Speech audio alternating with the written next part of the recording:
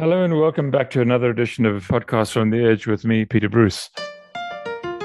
Most or many of you will have heard of an extremely handy book in our business environment called Who Owns Whom. It's the most fantastic and quick way to find out how wealth in South Africa spreads between the companies on and off the JSE and who's got it and who really owns what. Who Owns Who was founded back in 1980 by a quite extraordinary man called Robin McGregor. I never met him, but by the time I came back to South Africa to edit magazines and newspapers, McGregor's was a sort of Bible. Anyway, on August 11th, 2008, Robin McGregor, then 79, was murdered in his new home in Tulbagh in the Western Cape. It was brutal. He'd been stabbed nearly 30 times. I clearly remember wanting to curl up under the table when I heard the news. Something much worse, of course, was happening to his family. And one of them is, like me, a South African journalist who had had a pretty decent job on a top newspaper in London and then decided to come home. I feel I've known Liz McGregor for years. I knew about her and may even have read her when she was a senior editor on The Guardian in London. So Liz, it's good to talk to you. You seem well, and listening to you briefly before we started this discussion, tranquil and in control. But your book, Unforgiven, published by Jonathan Ball, is out next week. And it tells of an absolutely torturous time in your life, starting not only with your dad's death, but then sort of extended by you because you needed what people now like to call closure, but it was more like a sort of fiery passion to know exactly what had happened to him and why. And it's now almost 12 years since his murder, and I wanted to ask you straight off, does the publication of Unforgiven next week draw a final line in the sand? Are you finally done? Hi, Peter. Thank you for that wonderful introduction and the tribute to my dad. Yeah, I did find it actually cathartic. I think probably as a journalist, understanding something helps one. Just having the knowledge and having the facts about, instead of it just being this sort of terrifying thing out there that could swoop again any moment. I sort of paid some sort of homage to my dad and, in finding out as much as what happened to him as I possibly could and the context of it. When did you know it was going to be a book? Fairly early on because, as a journalist, I always kept a journal because I've always felt that writing helped me sort of understand myself and my motivations and, move me on. So I knew that I would record everything and I would write down my thoughts and I would record everything that was happening to me and all the encounters I had. So, the idea of a book sort of emerged from that. We'll get back into the contents of the book in a minute. I'm sort of curious about how you stop or how you decide what to leave out. For instance, it's a sort of memoir as well, isn't it? But it's vague where you want it to be vague and more precise where you want it to be precise. For instance, you don't name, and I wanted to know, as a reader, the name of the first newspaper you worked on in South Africa. And you never sort of thought that was interesting enough. So we know you worked on The Guardian. I just wondered when you know it's enough. Well, that's a very hard question because I actually wrote reams more than appeared in the book. I mean, awful lot was chopped out. Just because I felt I wanted to make it sort of as crisp and as driven and as powerful as possible. So there were a lot of little alleys that I turned down on the way and then decided to chop off. And I wrote and rewrote it about 25 million times. And, every time I sort of, chopped. Well, I think you and I are both subs by profession or by trade. Although you're a better writer than I am, so maybe that's what you really are. Oh, nonsense. And lastly, before we start talking about the book, do you regret coming back to South Africa? I mean, you were at The Guardian, you were deputy of the editorial pages, the strongest pages in the paper, the most liberal, voice in Britain. You would have been the editor of those pages at some stage. You would have been a contender, as deputy editor and assistant editor. Do you regret coming home? No, I don't. It was a kind of it was quite a strong compulsion. I mean, the whole time I was in London, which was about 17 years, I felt very divided. I mean, I also realized, it was a difficult decision to come back because I gave up so much in terms of, a life which I'd worked very hard to create in a sort of rich and stable country, and a very, very good job on a highly, prestigious organization, which I was very happy, which I love doing. But I do find that, my heart and soul are in this country. And I feel that living anywhere else is a more superficial life. I find the kind of the wounds of this country are, they resonate with me. And I partly feel that having been part of, the predator class from colonial era back on forward, I have some responsibility to make it right. I can't just say bye-bye, I'm off to greener pastures. So there's this day in August 2008 where you scatter your mum's ashes, right? And the whole family's there, and you're a big family and a successful family. I mean, your family is a thing in South Africa, whether one likes it or not. And you go off after the ashes have been scattered. Your mum has passed away. You go and have lunch at Groot Constantia. You watch the Springboks play Argentina. And at some stage or other, your dad says he's ready to go back home. And that's the last time you see him. Just fill in what happened. Well, yeah, it was... We just closed that journey with my mom, which had been a long and painful one. She died of Alzheimer's, and my dad looked after her. But of course, we were all involved. It's a very, very painful business. A member with Alzheimer's, a member of the family with Alzheimer's. And he just moved to Tulbagh, where he was hoping to settle into a new life. So it was a profoundly, profoundly shocking event. So my brother Guy called me at 8 a.m. and said, Liz, Dad's been murdered. And I just thought he had to be joking. It was just so impossible to believe. And then we all went out to Tulbagh, and I met the rest of my family there. And the house was we weren't allowed in. The police were inside, the detectives. And we sort of stood outside in the sun for half the morning, and then we went and had coffee somewhere. But I think that the worst thing about murder is the profound shock of it. And what I'm slightly haunted by is that every single day there are 75 murders on average in South Africa. That means 75 families every single day are going through the same sort of trauma that we went through. Mm-hmm. Fear and anger and grief and bewilderment. And so every single day, there's that sort of trauma is being compounded.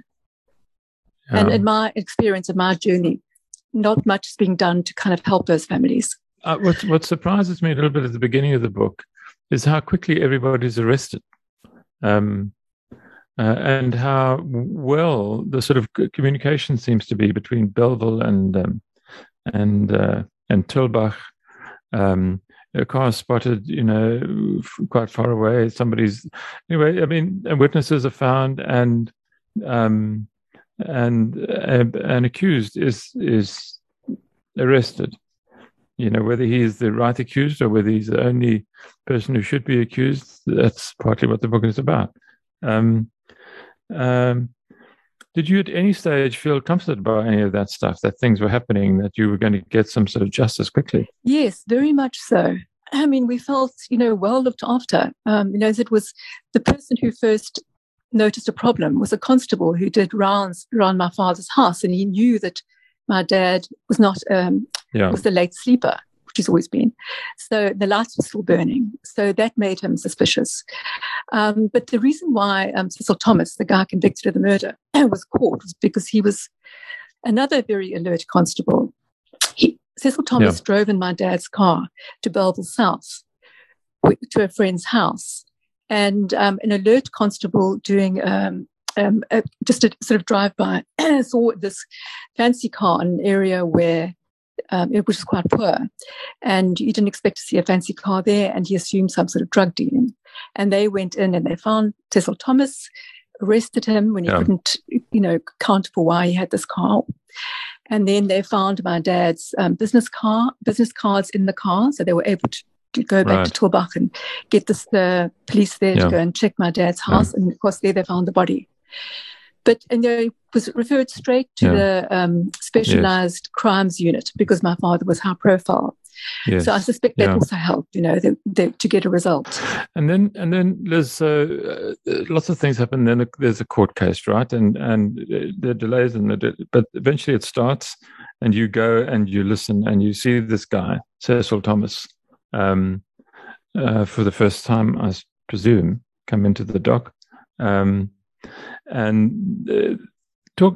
us about the case and what was frustrating about it for you, because it's important in the context later on of the book.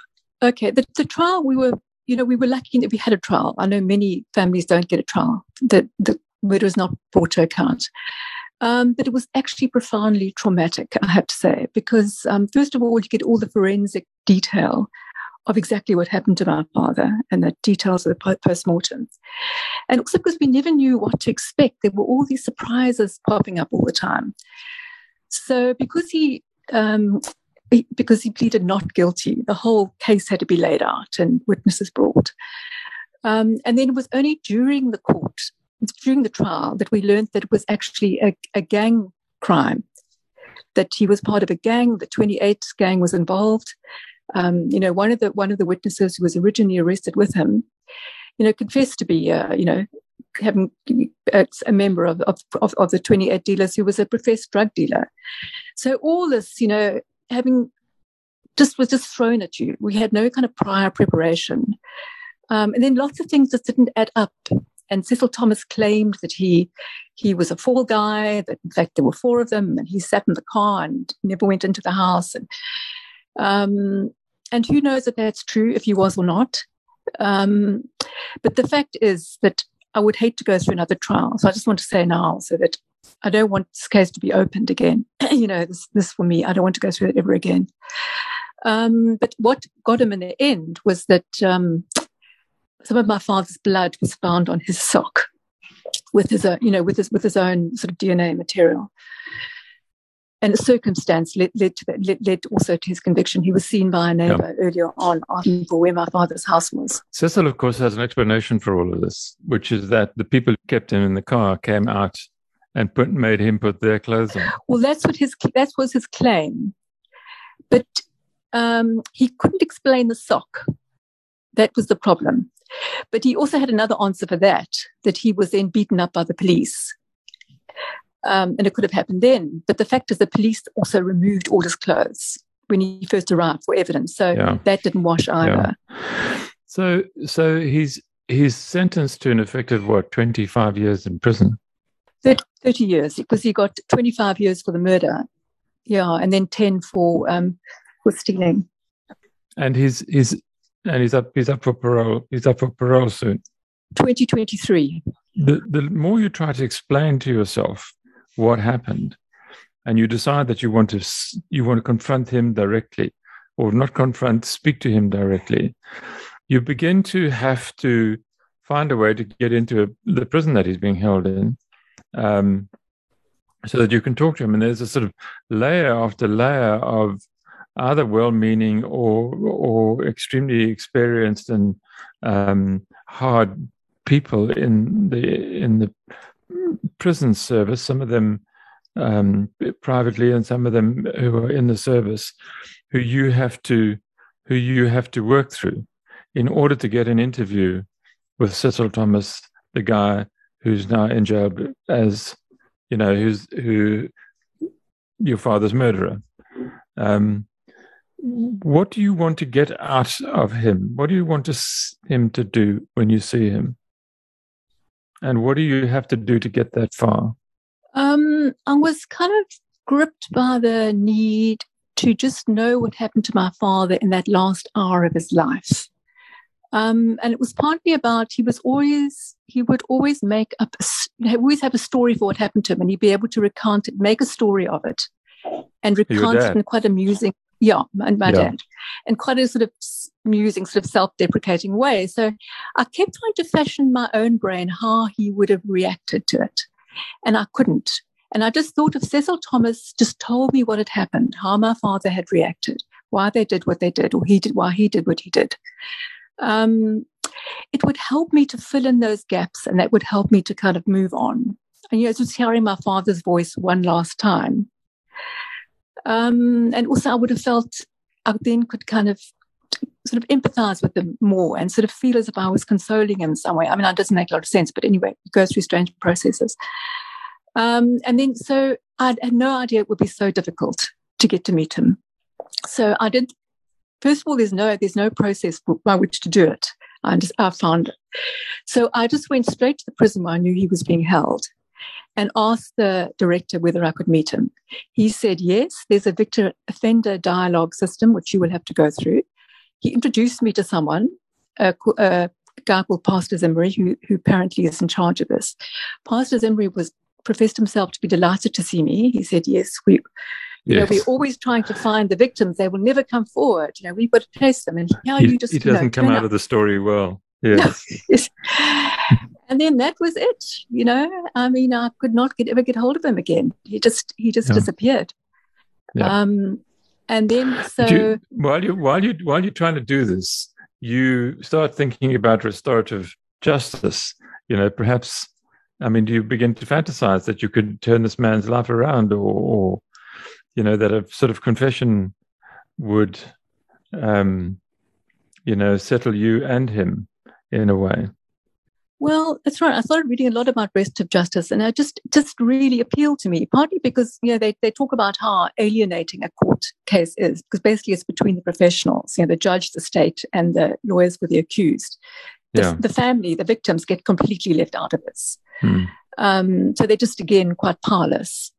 So, I mean, restorative justice means, you get them both together, and you just, I think and our country's correctional services system advocates this.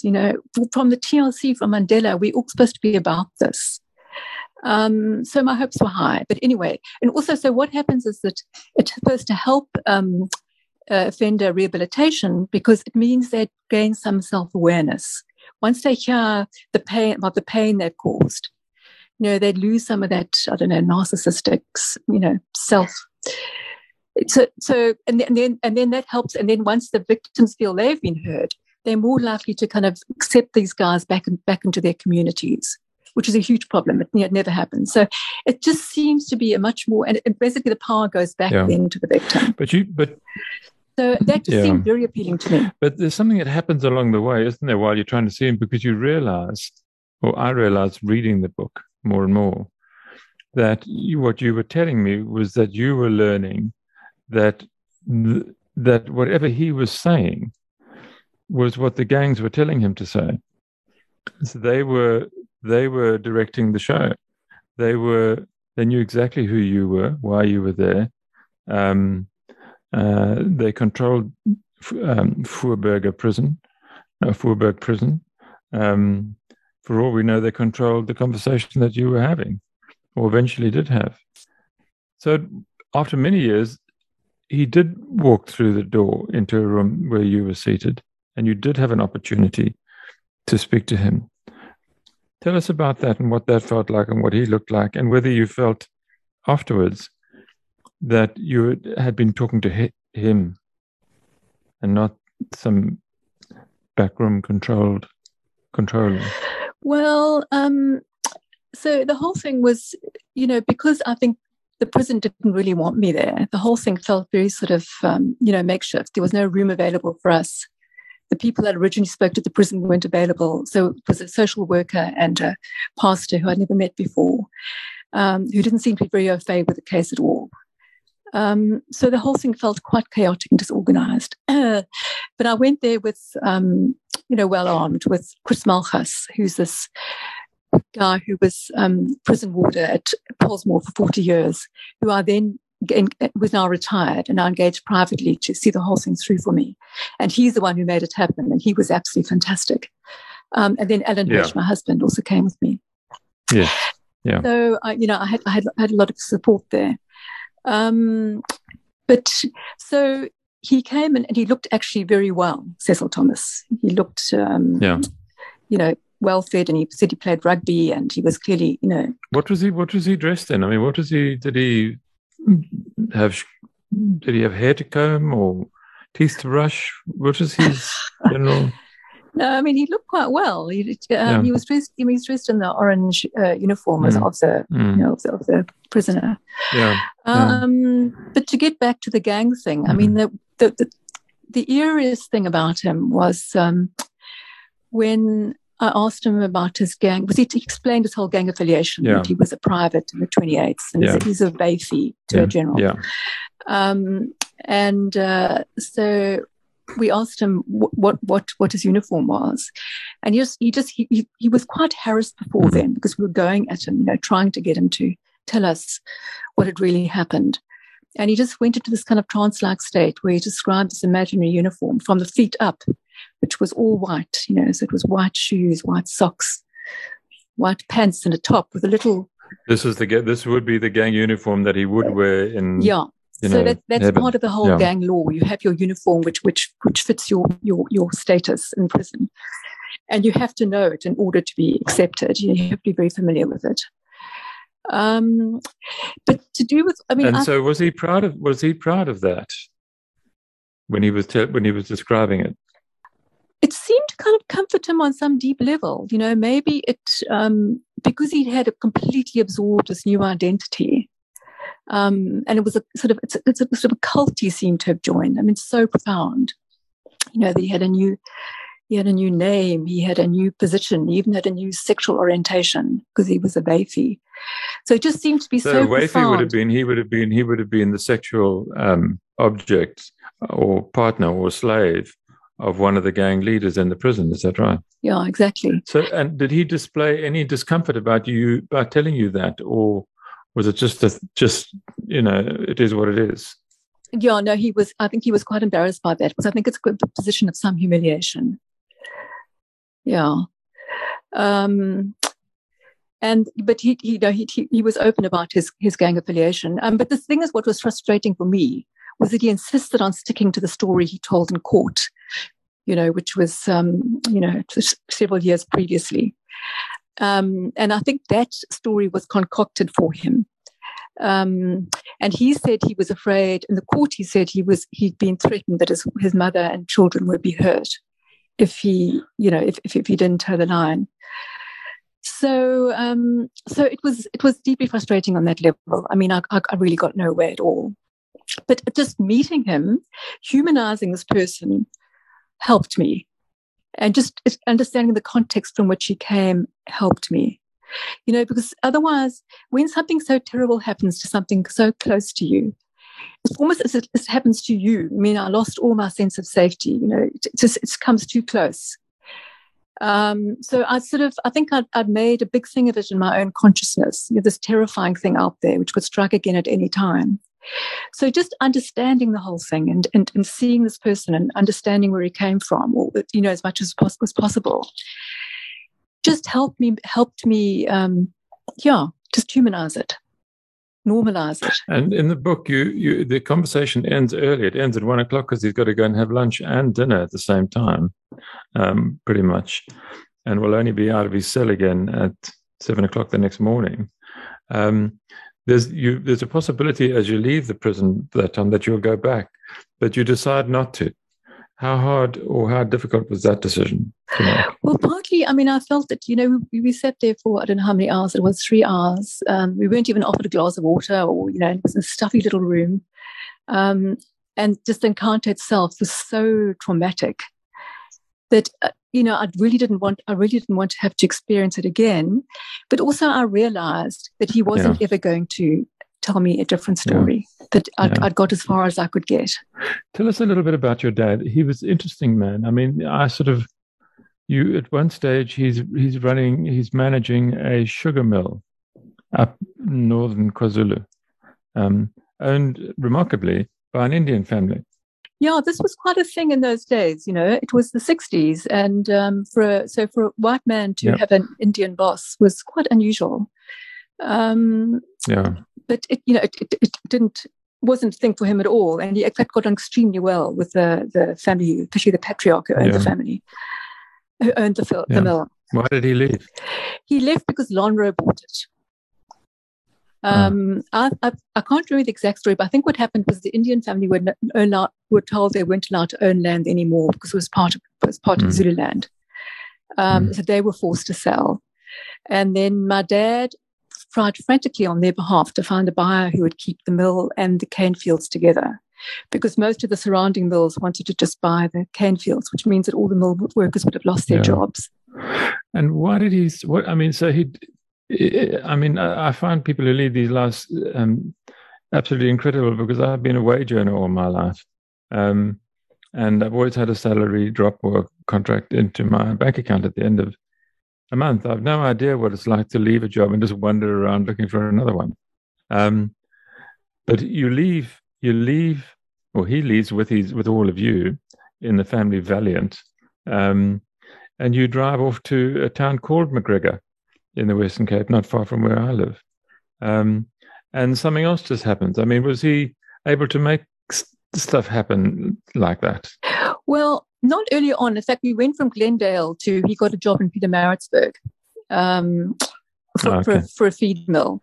And then he started working for Rainbow Chickens to own the mill. And they sent him to Worcester to start up a new plant there. So I think while we were all still at school and university, he did the wage earning thing. But then he reached a point where he couldn't stand having a boss anymore. And then he went part-time, and he came up with the idea of who owns whom, because all the industries he'd worked in, one by one, from the sugar industry, were all being taken over by bigger companies. So he realized how concentrated the wealth was. So, well, this is the interesting thing. So you've got a real insight into how McGregor's the book Who Owns Whom was formed. I mean, he could feel the sort of concentration happening around him. Yeah, that's right, exactly. So every industry he was in, and he was very peripatetic. We moved every couple of years because he'd get pissed off at the boss, or and he was a man kind of quite prone to depression. So he always did very well in his jobs, but he hated working for a boss and being part of a hierarchy. So in all the industries he worked in, he realized this was happening. So it was sugar, it was apples, it was paper, it was beer initially. He worked for one of the beer companies when I was very young. I can't remember what it was. Anyway, so he noticed this was happening, and he then went. This is all in the time of paper registers. So he went to all the share registers, and he sat there. They didn't want to give him this information, but he sat there in waiting rooms for hours until someone gave him a copy of the share register. And then he bought shares, and one share in every single company, so that he used to get the annual reports. And the share, So then he just sat down at our dining room table, cleared it of everything, all sort of eating what we normally do with the dining room table, and he just spread them all out on the dining room table, and then he added them all up. And then he put this book together.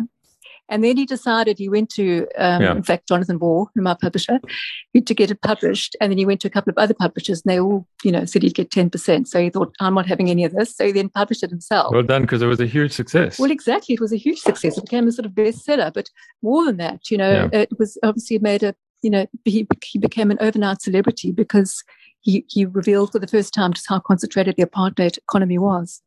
And I don't want to go too much into it, but you do raise his bouts of occasional depression, and you do wonder whether or not, or how this might manifest something in the family. Do you possibly worry about yourself or your siblings? What did you learn from his depressions? Well, I mean, what did I learn? I mean, it's difficult to live with, but also on the other hand, there's a kind of a sensitivity and empathy which comes with depression, I think. Maybe not always, but certainly with him. And, he could be quite volatile at times. I mean, obviously it is a thing in a family. And so Liz, we live with it. How does the family feel now? The next year, potentially, Cecil Thomas could come up for parole. The family would be consulted would have a large say in it, as Chris Heine's family, for instance, who was murdered, have had a say in keeping his murderers in prison for many years. Will you support parole for this man, Cecil Thomas, when it comes up? I don't think I would, because he hasn't acknowledged remorse, or he hasn't said that he hasn't acknowledged what he's done. I mean, there's no sense of reform, or would he probably just come out more hardened than ever before. I don't think, but also. But wouldn't he be killed if he did confess? Well, that's possible. So, it's such a complex thing that I can't even get my head around it. But in the end, what I think But you have to. Well, not me. I'm going to give it to the rest of my family. I'm actually going to stay out of this. We're a big family. Everyone's got very strong opinions on it. So I'm just going to stay out of it and let them decide, and maybe even let the next generation decide, the nieces and nephews. But I'm going to stay out of it. But one also thing, Peter, I just having read yesterday in the Sunday Times, the interview with Holomisa, Deputy Minister of Correctional Affairs, when he talks about current parole hearings. There's not a lot. It's a bit disturbing about how random they seem to be. So I'm a bit concerned about how the processes actually work in practice as well. So he might, if you were to object, or if your family were to object, he might get out anyway, because somebody else more powerful has had a say. Well, exactly. Yeah. Very lastly, Liz, there's a sense in which you've written this book for South Africans like me, which I really enjoyed, but also for readers abroad. You explain a lot about South Africa to what might be a foreign audience. Are you going to try and market the book in the UK as well, the US? Well, in fact, it is coming out in the UK, because Jonathan Ball have now opened an office in London, which is being headed by Jeremy Boraine, the publishing director. Oh, yes. Very good editor, yeah. So, and they have bought Icon Books, which is an independent publisher in the UK. So they are very keen on setting up a publishing arm there. And it will be published in the UK on the 5th of July. Oh, well, many congratulations. And congratulations just generally. This is a very hard book to have written. It's taken you an awful long time. And as you say, you've done 1,000 versions of it. I've read it now twice. I've got to read it again. And I know that we'll be seeing each other next week. Yeah. And Liz McGregor, thank you very much. And I can only assure listeners that Unforgiven is an absolutely unputdownable book, typically well written by a really, really great journalist and a good writer and a wonderful person. And I hope listeners enjoyed the discussion as much as I did, painful though the subject is. I'll be back next week with another edition of Podcasts from the Edge. Keep safe.